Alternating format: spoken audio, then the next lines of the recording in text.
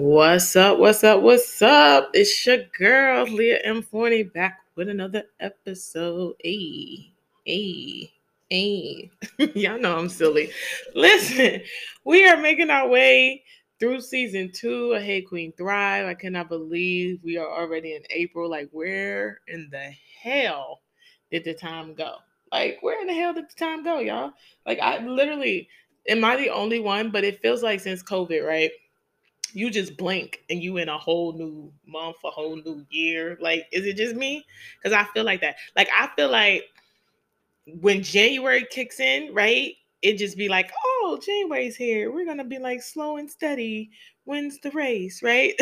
And then January ends, and it just feels like February gets to celebrate it, March gets to celebrate it. Like, what the?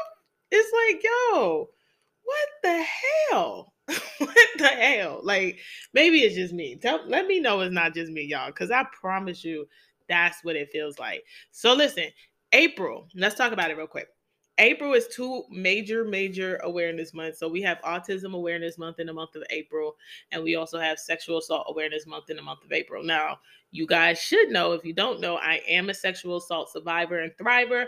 I'm also a sexual assault activist and advocate. Yes, your girl does a whole lot of work for sexual assault victims, survivors, and thrivers, not only in the DMV area where I reside, but also on a national scale. I've been blessed to have so many amazing partnerships. So I gotta shout out my partnership with Joyful Heart Foundation, and I gotta shout out my MCASA family, my Maryland Coalition Against Sexual Assault family. Like, both of these partnerships, these organizations have been absolutely amazing. In fact, my guest that I have on this episode, me and her are both advocates over there at Joyful Heart Foundation. And when I tell you, this woman is phenomenal. And I'm not just saying that because that's my sexual assault survivor and thriver sister, but she is phenomenal. She is doing the damn thing in Texas, changing the game, changing laws. Let me tell you something. She is a force to be reckoned with. Do you hear me? A force to be reckoned with, honey. And I promise you, I'm just so excited to have this conversation with you and have this conversation with her, because we're going to have an amazing conversation about her experience with sexual assault and what is she doing. We're going to talk about her law that just got passed. Yes, my sis just got a law passed in her name, the Lavinia Masters Act. Y'all can Google it. Listen, let me just tell you, I'm so honored. I'm honored that my sis said yes to not only being interviewed by me, but she's also going to be in my upcoming documentary that I am writing and co-producing alongside my sis Teresa Mitchell, Janae Productions. Shout out to her. Like, when I tell you Black women ain't taking no prisoners, we ain't taking no prisoners. Like, we are changing the game one story at a time. And so listen, I'm just beyond excited to introduce to you guys my sis Lavinia Masters, y'all. Lavinia Masters, ladies and gentlemen. Listen, tune in, grab that paper, grab that pen, grab your favorite drink. Matter of fact, this is what I need y'all to do, y'all. I need you to share this episode with everyone you know. Because let me tell you something. You know a sexual assault survivor. You know how I know you know a sexual assault survivor? Because of the statistic that tells me that it's 1 in 4. So for every 4 people you know, one of them has been sexually assaulted. So I need you to share this episode. Let's run the numbers up on this episode, because this is going to be an impactful conversation. And as always, you know, I'll be back with Thriving Nuggets.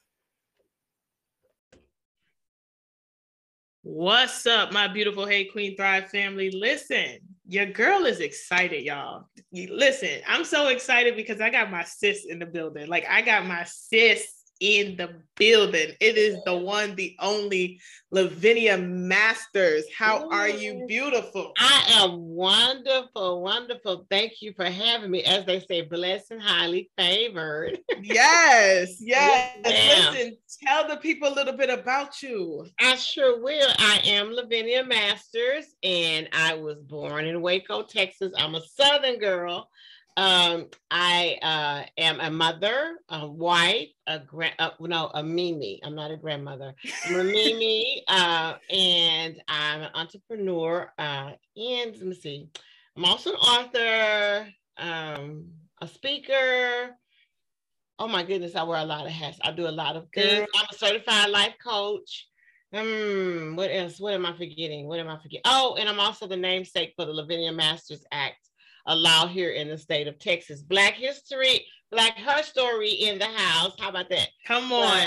Listen, I'm so excited to talk about that. And we're going to dive into that whole conversation. Yes, but ma'am. I have a question I ask everybody, and that is, in your opinion, what does it mean to be a queen that thrives? A queen that thrives is a woman that has not only overcome life's traumas, life disappointments, life disparities, but still can face the new ones that we face daily as queens. Trauma can be anything from death to losses, to loss of jobs, relationships, marriages.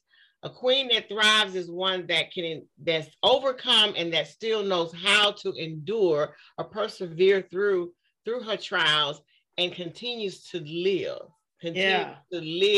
for herself day by day, not just being, but living, actually living her life to the fullest, still taking chances, living like it is her last day. Like there is no promise for tomorrow. And that's my attitude. I live like there is no tomorrow. No matter what the enemy tries to do, how he comes up against me, no matter how I get frustrated, I get in my little funks. I'm like, you know what? Satan, I rebuke you in the name of Jesus. Come on. I'm living. I'm going to live like this is my last breath. Like it's your last. Queen. Yeah. And that's the queen that's thriving. That's the queen that's living, that's doing what she's supposed to do. No matter what, you get bad news. I share with you on a personal note, I got some bad news about a family member, but yet and still, we got to keep living until God said it's time for night to fall. And that's what it is. Until night falls, which is death, we got to live. And so I'm going to do that. I'm not going to sit up and worry about everything, things that's out of my control, let things frustrate me, overwhelm me. Yeah, we're human. We're going to have those issues, but don't get stuck. Come on. Moments. Don't get stuck in those moments. So that's a queen thriving for me. Listen, I call those mic drops here at Hey Queen Thrive. Did y'all hear that? That she's living. Yes, that she's not getting stuck. Listen, we're the collection plate of Lavinia Masters, people. Listen, all right, so season 2, God said we are focusing on purpose. Yes. That is the focus. Yes. So talk to us about your journey to discovering your purpose. My journey to discovering my purpose was, first of all, I was a survivor or a victim of a heinous rape at the age of 13.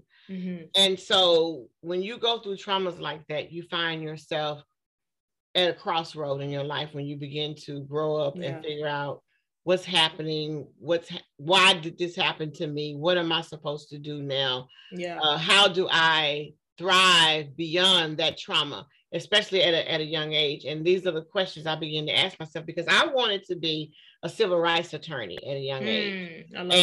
And I don't know how they do it now, but in the state of Texas back then, we had law magnets, business magnets, we had different high schools, and what you had to be accepted from like your early grades, like kindergarten up. So I maintained, when I found that out, I think I was in the second or third grade, I maintained everything because I wanted to get accepted into law magnet, because in law magnet, it was like they were preparing you for law school. We went to school downtown. We went to the public library. We did core, where we did mock trials. I mean, I was like in love with all of that. But after the rape, it was like everything just went haywire for me. Yeah. So my issue then was, what do I do now? I thought I was so messed up where I was beyond repair, being a rape victim. And then I had also suffered from childhood sexual abuse, but it was for some reason that rape took precedence over that. Mm-hmm. And then you go through all of this trauma, you go through all of this, and you're growing up, you're going to school, and then it's like, what's the purpose? Yeah. You actually think, what's the purpose of all of this? Why go to school? Why finish your education? Why thrive to do this? Why? What's my purpose now? I mean, a whole monkey wrench was thrown in my life. So what was the purpose? And what was the purpose of that? Why did God allow that to happen to me? What do I do now? I'm just a messed up person. I should do like they say that we should be. Go get on some pills and just be depressed all the time and just get by. Yeah. You know? And so I decided, I ended up getting married young, and we ended up having a son. And that was shocking to me that happened. But I felt very, and I'm still married. It'd be 32 years in September. I felt very safe with my husband. I felt trusted, trusted with him. I love him. Sometimes he gets twisted when I say that first, like, oh, so you just want to protect her. But I did want a covering, and I felt that he was my covering. And he was looking for a wife, and he said that God showed him I was his wife. So I was like, hey, what's the problem? But anyway, so we end up getting married, and then a lot of old stuff started coming back up in the marriage. Now it's like I'm supposed to fulfill the desires of this man. Yeah. Because he's my husband and the Bible says so. And I'm like, okay, Lord, this part I didn't think about. Yeah. So now I'm dealing with this. And then you're dealing with, of course, relationship issues that you're going to deal with, finances, family, different things, jobs, children, their issues, and all of this comes upon you. You're like, okay, I need some quiet time, Jesus. I need time by myself, because I need to find out who I am in all of this. Yeah. I'm doing everything for everybody, trying to make life look like it's alive and living, but I'm still in the midst of it all. Don't know who I am. I need to find out who am I? Who is Lavinia Masters in the midst of this? Yeah. And so in the midst of it all, only thing I had, because you probably understand as an African-American woman, that we didn't do counseling back then. We didn't send our children to see a therapist. That's not heard of.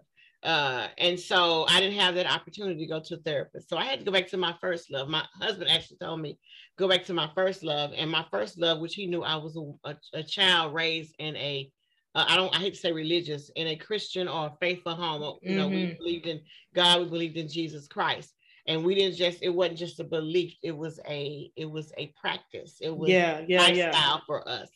And so when I say lifestyle, I meant we had scriptures, we had Bible verses, we had to give talks about, what the grandma gave us to study. We had to give talks about Sunday school, what we learned. We had to live what we knew, as a Christian, as a follower of Christ. Yeah. And so he said, go back to your first love. So that's what I did. I said, okay, Lord, you, for some reason, I'm still here. I have a child. I have a husband that loves me. But I still don't know who I am. Yeah. And all this trauma that happened to me, I still question, why did it happen to me? So I had a miscarriage. I had several miscarriages, but one in particular was my last one. My last miscarriage, I was 6 months pregnant. And with that pregnancy, when I lost the baby, my doctor said, look, I need you to go see a therapist, because I did not want to go back to work. I had been off of work like 6 months. And he was like, you got to get back into living. I mean, I was like totally depressed. I'm like, get it. I can't have babies. I only had one child. And I remember crying to my doctor, I feel less than a woman, and he was like, no, you're still a woman. No, but you don't understand, because I had so much going on with me. And what made me realize that I had to deal with the rape was when I went to the therapist, and I'll never get this man. One visit with him, and I'm sitting in that room with him, and we're talking, and I'm talking about losing my baby and the babies I've lost before. And I'm that once we finished talking, he tells me, he looks me dead in my face. He goes, Mrs. Masters, he said, if you want to progress in life, if you want to move forward, he said, I think you need to deal with your childhood trauma. I looked at this man. I say, I wasn't pregnant in my childhood. What are you talking about? Right. He goes, no, ma'am. He said, I'm talking about the sexual assault. Yeah. Now, mind you, this conversation was not a conversation I had with people. So I looked at this man like, I don't know where you got that information from, how much snooping you've done on me, but that's not the conversation I had with you. I'm here because I'm losing babies. Right. And I can't produce children and keep them, have a viable pregnancy. He said, Mrs. Masters, that's all you talked about was that rape. He said, you need to deal with that. That's the root cause of your depression. When he said that to me, it slapped me in my face. I will never forget. And my cousin, she's deceased now.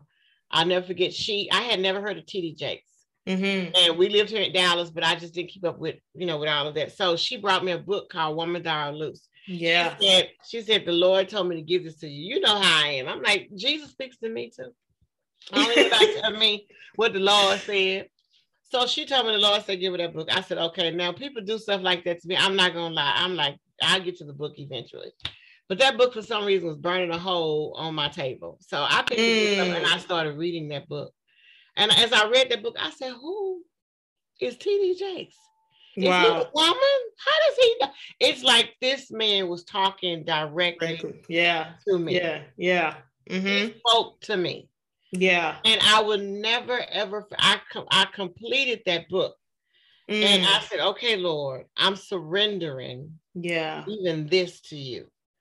I'm going to get this how I said it. Like he needed to trust me. I said, I'm going to trust you with this trauma from my childhood. Because I found that's what I wasn't doing. I wasn't trusting anybody with that pain or that trauma. Yeah. And so as I trusted him with that, I realized I began my journey of healing after sexual trauma, sexual abuse, violence. And it was a tedious journey. It was a 10-year, about 10 years, I say.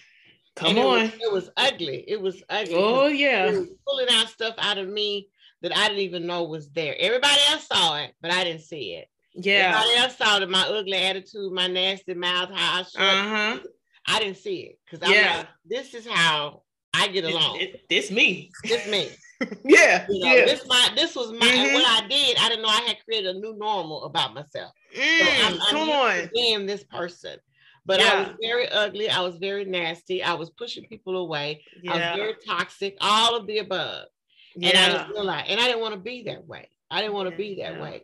And the Lord began to show me that I was that way because of the things that happened to me and how I was dealing with them or not dealing with them. Come on. And so as I began to pray and as I began to meditate and he began to give me scriptures and I just dove into the word and just dove into my one-on-one. When I tell you, and I try to explain to people, I don't push my faith on anybody. It's not a religion for me. It's a relationship. Come on.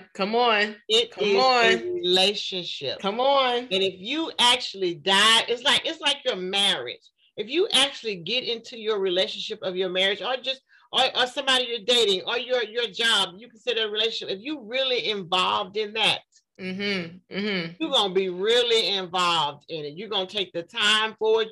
And this is how I did with my relationship with Christ. I really took time. When I say pray, when I say meditated, when I say talk to him, when I say I had moments, I'm like, I wanted to get to know him in a way that would help me know myself. That's what I needed to do. Come on. And so that's what I had to do. I had to really embrace him so I could really know who I was. That's how I can boldly say now that I realize, just like David said, that we are fearfully and wonderfully made. He didn't just say that, he acknowledged it. Come on. That's what we fail to do. We fail to acknowledge who we are in Christ. Listen, since you over here preaching, listen.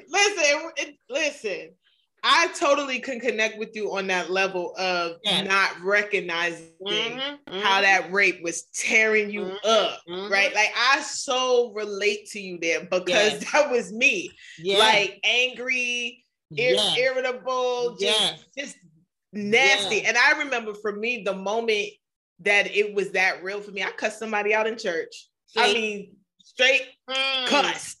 Pastor heard it and everything. I never did that. Right. It was just one of those moments. And then that was the moment I realized that what I wasn't dealing with was dealing with me. Yeah. And God was like, so you gonna keep doing this, or you gonna let me help you heal. So I wholeheartedly connect you with you on that. Yeah. So you and I both have something similar because we had this horrible injustice with this untested rape kit and the backlog of that. So talk to us about how you discovered that they didn't do nothing with your rape kit. Honey, the Lavinia Masters Act, House Bill 8. First of all, let me say, I love that it's called House Bill 8 because 8 in the Bible is the number of new beginning. Come on. And that's what it was for me. It was new beginnings, because what happened with me after my rape at 13 years old, they literally put my evidence on a shelf 2 days later. I was raped July 31st, August 2nd. When I finally reopened it, it said it was suspended August 2nd. I was like, what does suspended mean? They like, we didn't have enough evidence. No, that means you just did not care what happened to this little Black girl that you found over in the projects rape. That's what that meant to me. But anyway, I digress. So the kit sat on the shelf, and it actually sat on the shelf for 21 years. 21 years. I am a young child trying to grow up, trying to figure out who I am, causing more chaos for myself and everybody else around me, thinking that for some reason my justice system is going, they gonna find my rapist. Because I'm a kid. I'm a child. Right. So I'm saying to myself, they're gonna find who did this to me. Yeah. They wasn't even looking. Missed 2 statute of limitations. Wow. 5 years after the rape, and then they changed the laws, and I missed it 10 years after my 18th birthday. Honey, you had from 13 to 38 to find my rapist. You found him, but you didn't connect him with me. And and the reason why I said they found him, because I think 8 months after he raped me, he was busted for other rapes he did. Wow. Prison, still didn't connect with me. My evidence is there, but it's sitting on the shelf. So he goes to prison for 10 years, and he's in prison 10 years. Raped other women, considered a serial rapist, but they allowed him to plea bargain where he would take the burglary of habitation or the carjacking versus the rape. And so with that, guess what? I missed another 10 years after 18. So 13 to 38. This child, I'm going to call him a name. I'm going to call him a clown, because that's what I want to say, Lord. It's him hard. This clown in prison, and they ain't, and all that time he locked up, all this time they got my evidence, still haven't tested. Wow. Evidence to see if he's, I would think somebody would say, you know what, I wonder if he's done this to somebody before that we don't know about. Right. I'm just curious. Right. Nobody did that. Okay. So fast forward, when I found all this out, because the Debbie Smith Act had came into play, and so they gave us funding to do these rape kits, I think in 2005. And so I found out about the cold case program in the Dallas Police Department, and I wanted my kit reopened. And so it took them, I want to say, about 4 or 5 months to find the kit, probably close to a year in all to produce it and find out who my rapist was. At this point, I had already started advocating for victims, but I didn't know about the rape kit backlog until I found out, that my kit was on the shelf. But I was already advocating for victims and trying to empower them, because no matter what happened, I still could not lose hope or lose sight of what God had already did in my healing journey and bringing me and giving me peace and the opportunity of loving myself once again after sexual trauma. So when I found out about the rape kit, I really, really got angry when I found the end results, because they were like, Lavinia, they came by the house and they said, we have something to tell you. And they said, we got a hit. And so that really meant nothing to me, because the hit, I couldn't do anything with the hit. Right. Because now here I am, I done missed my statute of limitations again. And he's coming up for parole again. Because he went to prison 10 years, got out, and went back up for parole. So he's coming up again for parole. What happened immediately, the chief at that time, Kunkel, he protested his parole, Sergeant Welsh, and I had a lot of people joining forces to protest it. And I protested, because I'm like, it should be known, that this guy is a serial rapist. So I remember the board called me, the Texas Parole Board, and they talked to me, and they said, and they, asked me some questions, and they said, well, we're not going to let him out because we would be the laughing stock of Texas if we release him, knowing that he's a rapist, and you have DNA evidence. And the kid said, he said, we're not going to do that. And I said, well, in my book, you're already the laughing stock. But I said, we're going to change that. And it was at that moment I knew I had to do something. I knew, it's like God was showing me, it's like the light just went off, and like, this is it. This is what you do. Because I learned that it was in the state of Texas alone, I think they said it was like 19,000. I say 20,000 kits on the shelf, and I learned nationwide it was 480 some thousand, about 500,000 kits on the shelf. Yep. I said, you've got to be kidding me. I said, yeah. I said, you know what those kits represent? They represent people's lives. Come on. Those are not trinkets. They are not something that you leave up there for decoration. I said, that's somebody's life hanging in a balance. And you got it sitting on shelves all across America. Yeah. And I said, not on my watch. Not on my, I didn't know what to do, how to do it, but I just started doing it. Do you hear me, Leah? I just started doing it. I went to legislators in my area and I told them what was going on. I was writing to Congress and so I don't think a lot of them understood what I was saying, because they would write back and say, oh no, DNA with the child, there's no statute of limitations. I'm not a child anymore. Right. But there are still victims who kids sit on the shelf, they need help too. Yeah. And so we kept going back and forth. And I did like my own little campaign.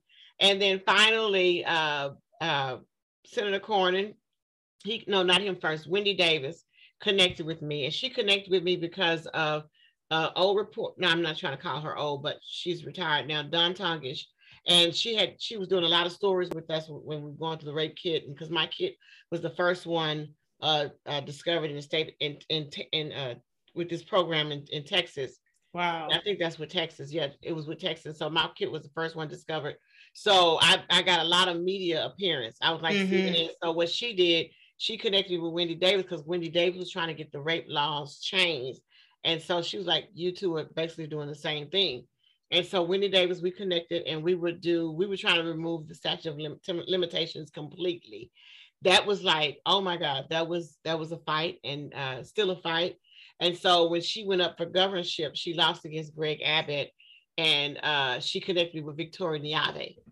And she said, I want you to join forces with her, and you guys still fight for rape victims.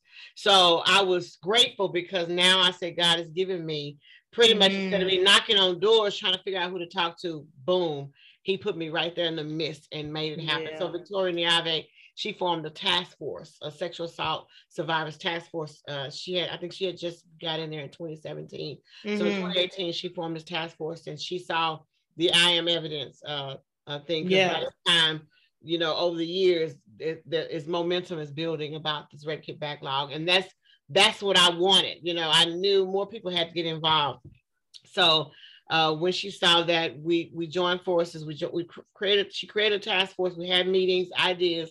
One of her ideas was to do the driver's license in Texas. What you can do, you can donate $1 or any amount for victims of the rape kit to help process the kids, because that's always been one of the issues they would say is money. We don't have the money. Yeah. And so after all of that happened, we went back to the drawing board, and we were like, we need more. And so it was like just an obstacle course trying to remove that statute of limitations. And because it's still there. And so what they did, they came up with this omnibus bill with all these great minds. I mean, we had everybody sitting around this table, from Amy Derrick, prosecutors and DAs, and everybody with their ideas. And they came together with the House Bill 8. But what they shocked me, I didn't know it was going to be Lavinia Masters. She called me and she said, Lavinia, it would be my honor if we can name this for you because of the work you've done, on this issue. And at first I said, I was like, no, because I'm a double minority. I'm a woman and I'm Black. Come on. And I was just keeping it real. And I'm like, I don't want this law not to pass. It's a very important law. And I need these kids off the shelves. I need victims to be able to regain their lives, understand purposeful living so they can move on with this. She said, I get that, Lavinia. She said, it's a low bill. And this is what got me when she said low bill. I didn't know what that meant. She said, it's a low bill. And I said, what is that? She said, it's going to be House Bill 8, the number, New Beginnings. Come on. I tell you, that got me. I said, New Beginnings. Okay. Come on, God. I said, you have my permission to do Lavinia Masters. And I was honored. And when we went, because I had been campaigning for it, and I had been doing my testimonies and stuff before Congress and traveling back and forth to Austin. So when they did it, House and Senate, unanimous. Wow. Wasn't no second guessing, wasn't no go back. because I've been going to Austin for years, testifying on bills and laws, and a lot of stuff did not get passed the first time. But this time it was, and I said, look at God. It was so amazing to see all of this happen. But it was definitely a new beginning, because House Bill 8 set strict requirements on testing those rape kits. They can't just sit on those shelves that long. So we're holding accountability to the labs and the law enforcement getting those kits in on time. And then we also, there's a 50-year stamp now. Wow. Statute of limitations after the DNA is processed. So wow. that's when the time starts. So that's beautiful to me. That's amazing. Like, yes, and to me that's almost like there is no limit, because once they run, so like that meant after 21 years, if you didn't run the DNA 21 years, I had 50 years after, so I still could have prosecuted. So that's a beautiful thing to me. So because I'm like, if it gets backed up again, you know, and you still got that 50 years after that DNA. So that was like phenomenal to me, to process in my mind. And then it gives the victims, the survivors, a tracking. They can track what's happening with their kid and justice. I love it. Yeah, so it's a beautiful Listen, sis, I'm so proud of you. Like that's amazing, because we definitely don't see this enough, right? We don't see survivors and victims and survivors having that moment of saying, you know, I got 50 years to prosecute. That means see, society, the system loves to put pressure on you to make a decision. Yes, they do. They love to be like, all right, clock starts. You gotta have and if you're not in that place and space to make a decision, you know, I had to wait 8 years for them to test mine. And again, like you, it was, well, if I'm giving you my kit and my evidence, I'm just assuming you're gonna do what you're supposed to do with it. Right? Nobody assumed, oh yeah, you're gonna go put it on the shelf somewhere and then come back to me 8 years later. So we got into this fight for the same reasons, and I just love that. So I listen, kudos to you for the Lavinia Masters Act. So before I let you go, talk to us about what you're working on this year. 2022 is here. What we working on, girl? I have been, okay, so I'm gonna give you, because I can give you the scoop on this. Okay, so one thing I'm working on is, and this is something I wanted to do when I was in high school. Well, what I did in high school, I took creative theater arts, you know, because I always wanted to do like stage plays, right? Love it. So an opportunity came up for this young lady that I follow, because I love following advocates. I love supporting my queens, you know, like I support you. I love it. Yes. So she's made national news. She's out of my hometown, Waco. And so she's made national news with her story, because she was sex trafficked, and her horrific story and all the things she's gone through. And now she's like rebuilding, and she's like the epitome of the woman, to the person to be after you've been sex trafficked. Has her own company. She's thriving, helping others thrive. I love it. So she's gotten with producers that want her to do a movie about her story. So what she's doing, she don't want to do it like a sad story. She wants to do it like a Hallmark story, is what she told us. And so she did a casting call. Yes. For actors. And so, you know, I said, you know what, Lord, I'm only 51. I'm just now really feel like I'm living. Come on. Living my life. I can't remember nothing. But I said, I'm going to this casting call. I said, hopefully I get a small line or something. So what happened? I drove out of town for 3 hours. I set the appointment for the casting call, and I got a call back. And so what they want to do is they want me to be an understudy for a main character. And I was like, what? And I was so happy. I was like, y'all don't even know. But I actually felt good about it, because I'm like, I don't know if I can do a main character, because I may not remember the line. I'm like, but the understudy is good. She said, I also want you to be an extra, because there's going to be a lot of improvisers. She said, with your personality and this and that. Yeah. And then when I went to the first rehearsal, I saw what she was doing. Her best friends that were with her through her coming back and healing.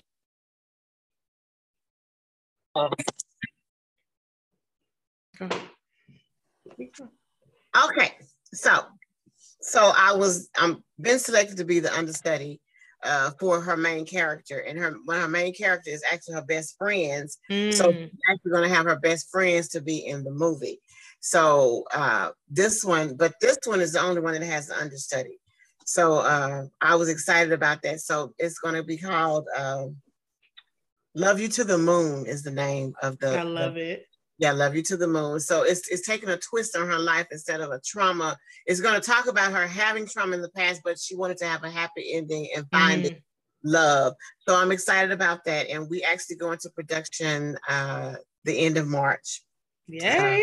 Yeah, I'm a little nervous. And she's like, "Are y'all rehearsing y'all lines?" I'm like, "Oh, but I said, I'm gonna do it, Lord. I something I've always wanted to do. And at first I was like, "Am I crazy? What am I doing? Why am I driving out here?" And then when I left, and I was like, "You know what?" And I told her, I said, "Look, I'm just really here to support you.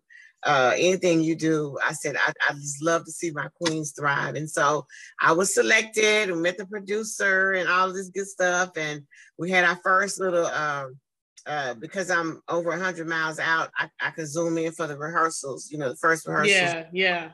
It was pretty cool and a big cast. And I was sitting here like, I can't believe this is happening. I can't believe this is happening. Listen. And I said, but God is amazing. And then April is filling up quickly. I just got a call today. It's also Title IX 50th anniversary in the colleges. So they want me to do the Title IX. They said Title IX 50th anniversary with Lavinia Masters.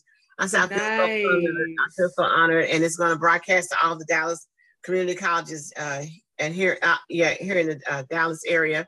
And then I'm going to El Paso to speak. And then the military contacted me. They got my resume or my biography. And I was like, who is this? I was confused because I've been trying to work with the military for years, but it's hard. It's very hard to infiltrating their walls. And so when the young man called me, I thought it was the college in El Paso. And I think the people in El Paso just sent my information across the street to them. And when he was talking to me, and I was like, "You in El Paso?" And he was like, "Yes, ma'am." And I'm like, he was like real cut and dry, but I'm like, he's like, "This is the military, ma'am." And I'm like, "Okay." And he said, "Are you familiar with the military?" I'm like, "Yeah, my husband is an ex-Marine and my son is an ex-Army." And he's like, "Okay, so you know how they can be." I said, "Oh, yes, I do. I understand the military completely." But it was so funny. I told him that I would do it. And he said, I want you to be able to talk to, he said, train them about sexual assault and what it does to a victim. He said, because some of them, he said, between you and I, ma'am, they don't get it. I said, "Oh, I know." I said, I know. And I said, that's huge. Yeah, I said, I'm the person to be raw. So I'm excited about that because my husband was like, he said, if you get in with them and you make a good impression, he said, you could probably, because this is their NCO where they graduate from. He said, you could probably be down there all the time during graduations, giving this training. And so I'm excited about that. And then I have a documentary that I'm supposed to be released in. It's about Russian producer, RTV, Russian TV. And then I have another one here locally, and it's about the women that were sex trafficked and sexual assaults in the Texas area, and how some of their kids sat on a shelf. And so how I got in on it, I didn't know about it. The producer was like, "It'll be awesome if we, because a lot of them, they got their cases or when they sued the state of Texas, what happened." So part of it was because of how the Lavinia Masters Act played out for them. So he told them it'd be great if we can get Lavinia Masters. And so one of the ladies, she was like, "Oh, we know her personally." So that's how I got in that documentary. That's awesome. It's been busy. And I'm excited. I'm all excited. Listen, I'm excited for you because the way that God is opening doors, right? I mean, especially with the military, because they don't even talk about sexual assault. That's what he said. At all. Like, they're not having it. Yes. Yeah.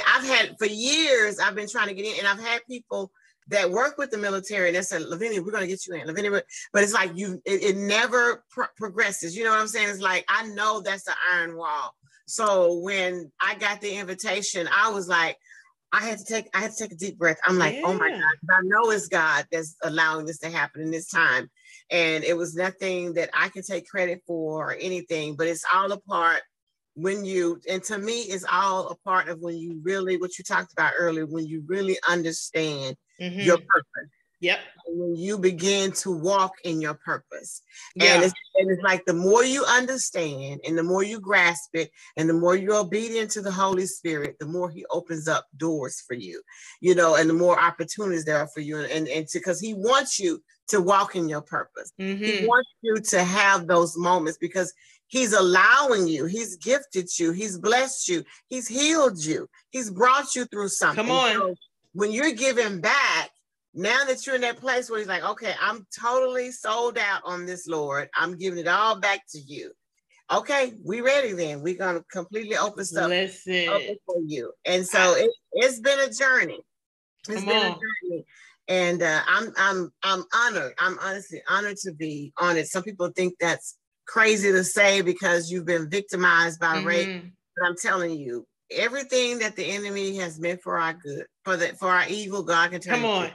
And I believe that from the bottom of my heart, the depth of my soul. Yes, ma'am. Listen, that's how you end the episode, honey, because right there, the devil thought he was going to take you up out of here. And God said, but not so. Yes, listen, sis, before I let you go, please tell the people how they can connect with you.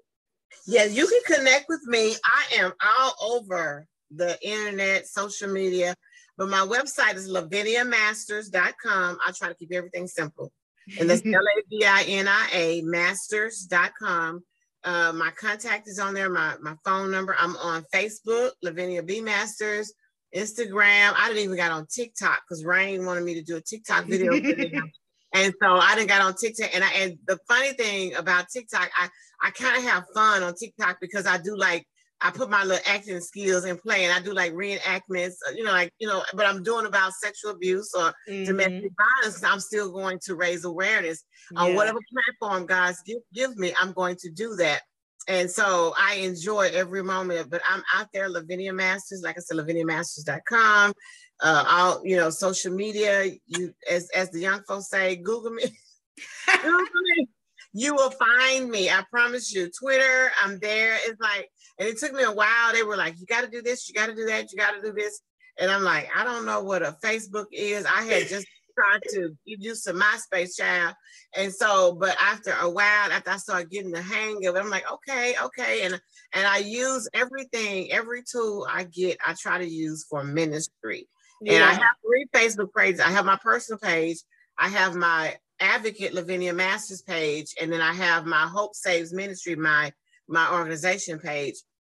But everybody's still coming to my personal page because they have more fun when I have my moment. So, but I'm learning to select people because some people I can't let them in. But it's just been a blessing to share with you on your platform. Yes, I appreciate you. And there have been their thriving moments, and I'm telling you, there is nothing like living and thrive, not just live, but just thriving. I had to come out of that mode of I'm surviving. I don't want to. I want to thrive. I want to genuinely say the joy of the Lord is my strength, and I'm like the old folks say, this joy that I have, the world didn't give it, and you cannot take it away from me. I love that I got when the Bible said the peace that surpasses all. Sometimes I can't even understand it. And I'm loving that. I'm loving the evolution day by day. This is a daily journey. This is a daily journey with our healing. And not saying that God didn't heal me, but it's like you begin to want so much more of it. So it's like every day, Lord, I just want you to evolve me until you can't evolve me anymore. And to me, that's constant. He's going to constantly be evolving you. And I'm loving it. I'm just loving everything that he has in store for me. And I give it all back and I give him the glory. I have no choice. I have absolutely, positively no choice because I would not be here if it was not for God covering me me trusting him and me having faith in him and his word and what I know and what I believe, what I've experienced, not what grandma said, what mama said, what I live and what I've tried for myself. You know, and people tell me that. They say, well, your mama, I said, yeah, they taught me, but it wasn't until I decided I want to experience myself and see what this is all about. This ain't no hype. This ain't no hoopla. This is the real deal. So that's why I'm at that, and I love until you taste and see. Come on, people. Yes, ma'am. Lavinia Masters, ladies and gentlemen. Yes, if you want, and when he say those that are free in him, you free indeed. You are free. You are free, honey. That's true emancipation right there. But you got to be willing. You got to be willing to surrender it all and trust God with that trauma, with that pain, with that ugliness, with that filthiness, with that nasty, with that dirty. Trust him with it. He can clean it all up, baby. He sure can. I promise you that. I'm a living witness. Come on. That's it. That's it right there. That's it. Thank you. Listen, let me just tell y'all real quick. I almost decided not to do Thriving Nuggets because when I tell you Lavinia Masters, ladies and gentlemen, y'all thought I was playing when I told you that my sis was about to come and smash it. Like, I'm just sitting here like, do I even need to do Thriving Nuggets at this point? Because Lavinia then came through and let this whole thing ablaze. Like, listen, I salute you, sis. I salute you, queen. Thank you for coming through the Hey Queen Thrive, man. Y'all make sure y'all connect with her. Follow her on social media. If you are in the Texas area, you definitely want to know this woman because I'm telling you, she is doing the damn thing. And I love it. I absolutely love it. It is an honor to know her, an honor. And I promise you, we be sitting here texting each other. We may not text every day, but she'll turn around and send me a message every now and then like, hey, sis, hey, beautiful. Like, but she is doing the damn thing. And it's just an honor to know you, girl. It's an honor to know you. And so y'all make sure y'all connect with this amazing woman. So listen, this episode's Thriving Nuggets, I really wanted to dive in about my journey with sexual assault, right? So y'all have heard the story, so I don't really need to recap the story about being sexually assaulted in my apartment by somebody that I knew back 3 days before my birthday, January 27, 2013. The reason why I wanted to two things I really want to touch on in this episode, Thriving Nuggets, is the journey to self-love again, and why I decided to be a sexual assault activist and advocate. So I want to touch on why I decided to do that first, and then we'll talk about my self-love journey. So June 2021, 8 years after my rape, I get a phone call from the police department in the city and state in which I was raped in, right? And basically, I get a phone call from one of their advocates, and they're like, "Oh, do you remember a case that you had back in 2013? We have an update on the case." Like, it was honestly, in my opinion, it was probably the most cold, if you will, conversation, right? Like, it was just kind of like a pass along, right? So after I talked to the advocate at Crime Victims, they basically connected me with the detective, and then the detective, who was a female, was just kind of like, yeah, so we got a DNA match on the sample you provided for your rape case, and we want to know what you want to do about it. It's 8 years later, y'all. Like, hear me. 8 years later. I just told y'all I was sexually assaulted January 27, 2013. It is now June 2021 when they calling me. Okay? So I remember driving, mind you, I was driving home from work that day when I got this phone call, right? So I'm driving home from work, and I'm like stunned. That's probably like, and even that word honestly is an understatement, an absolute understatement. Because it was just this like, in all honesty, y'all, it was just one of them like, nigga, what? Like, that's literally my energy. It was just like, huh? Come again? Like, it was that feeling, right? So I'm sitting here And I'm like, I really don't know what to do about this whole situation, right? So I call my grandmother, and my grandmother, she's like, Leah, you need to, follow through full extent of the law. Like, this doesn't happen for Black women. This doesn't happen for young Black girls. Like, nobody calls back to be like, oh, we tested your rape kit. Like, and when she said that, it sparked something in me, y'all. Like, it sparked something in me, because when I really sat back and thought about it, I was like, yo, you're right. Like, it doesn't happen for women of color. This doesn't happen for people of color. This doesn't happen for Black, Indigenous people of color. Whatever you know what I'm saying? Black folk. Like, it just doesn't happen for us, right? Because when we think about the face of sexual assault, what do we see? It's usually the Caucasians, right? It's usually them.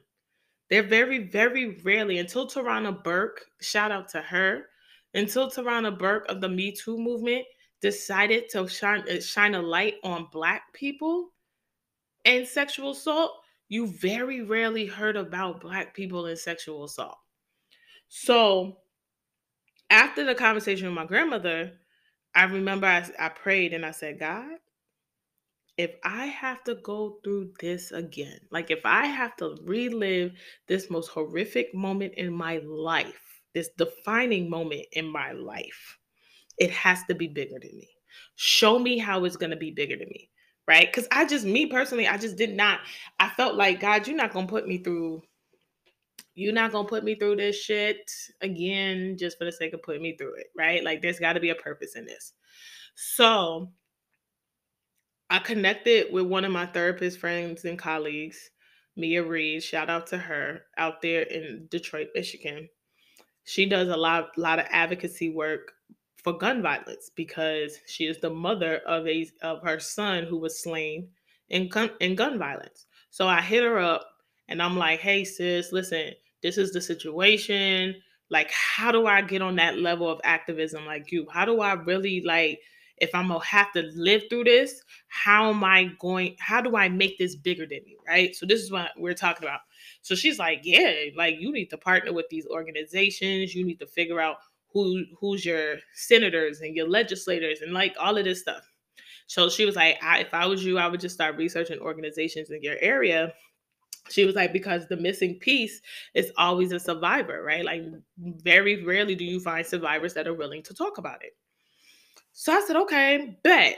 Hit the ground running, start hitting, Googling, reaching out, all of that, right? So then fast forward, I get a hit back from my MCASA family, Maryland Coalition Against Sexual Assault. And they were like, yo, can we schedule a meeting? Like, can we talk to you? We really want to hear your story.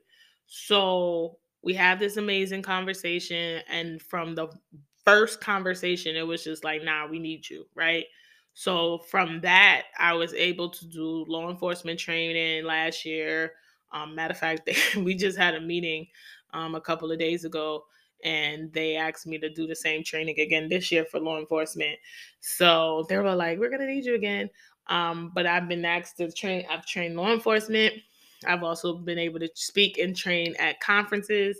And so from there, I then connected with another organization out in North Carolina, which is actually the state that I was raped in, because I needed to have, I wanted to make sure that they understood where I was. So I connected with their coalition out there, who connected me with their DOJ and their Attorney General's office. And we had conversations over there about, kind of how things should be when you're doing these notifications to victims, survivors, and thrivers. And then from that conversation in North Carolina, that's when they connected me with Joyful Heart, which is a national organization founded by the great I always call it Detective Benson. So if you ever watch Law and Order, the lady that plays Detective Benson is Marcica. I always mess up her last name, but y'all know who I'm talking about. So if you ever watch Law and Order, SVU to be exact, Special Victims Unit to be exact, Joyful Heart is her organization. So it was founded by the lady that plays Detective Benson. on Law and Order, which is Marcika Hegarty. I tell you, I always butcher her name, right? But she's Detective Benson on Law and Order SVU. So it's her organization. So I got partnered with them, which they also have done she has also been a part of a documentary called I Am Evidence. Definitely check it out. I want to say it's on Hulu. It may be on Hulu or HBO Max, one of them. But it's called I Am Evidence. And so when I got partnered with both MCASA and them, their focus was on the backlog of untested rape kits. Because that's literally what happened to me. For 8 years, my kit pretty much sat on the shelf in the evidence room, and law enforcement didn't do shit with it. Right? So that was the focus. Like, how do we talk more about it? How do we get this information out there? Yada, yada, yada. So that's really where the advocacy piece came from. Here in 2022, I'm still doing advocacy. Actually just got an opportunity. I have training for law enforcement coming up.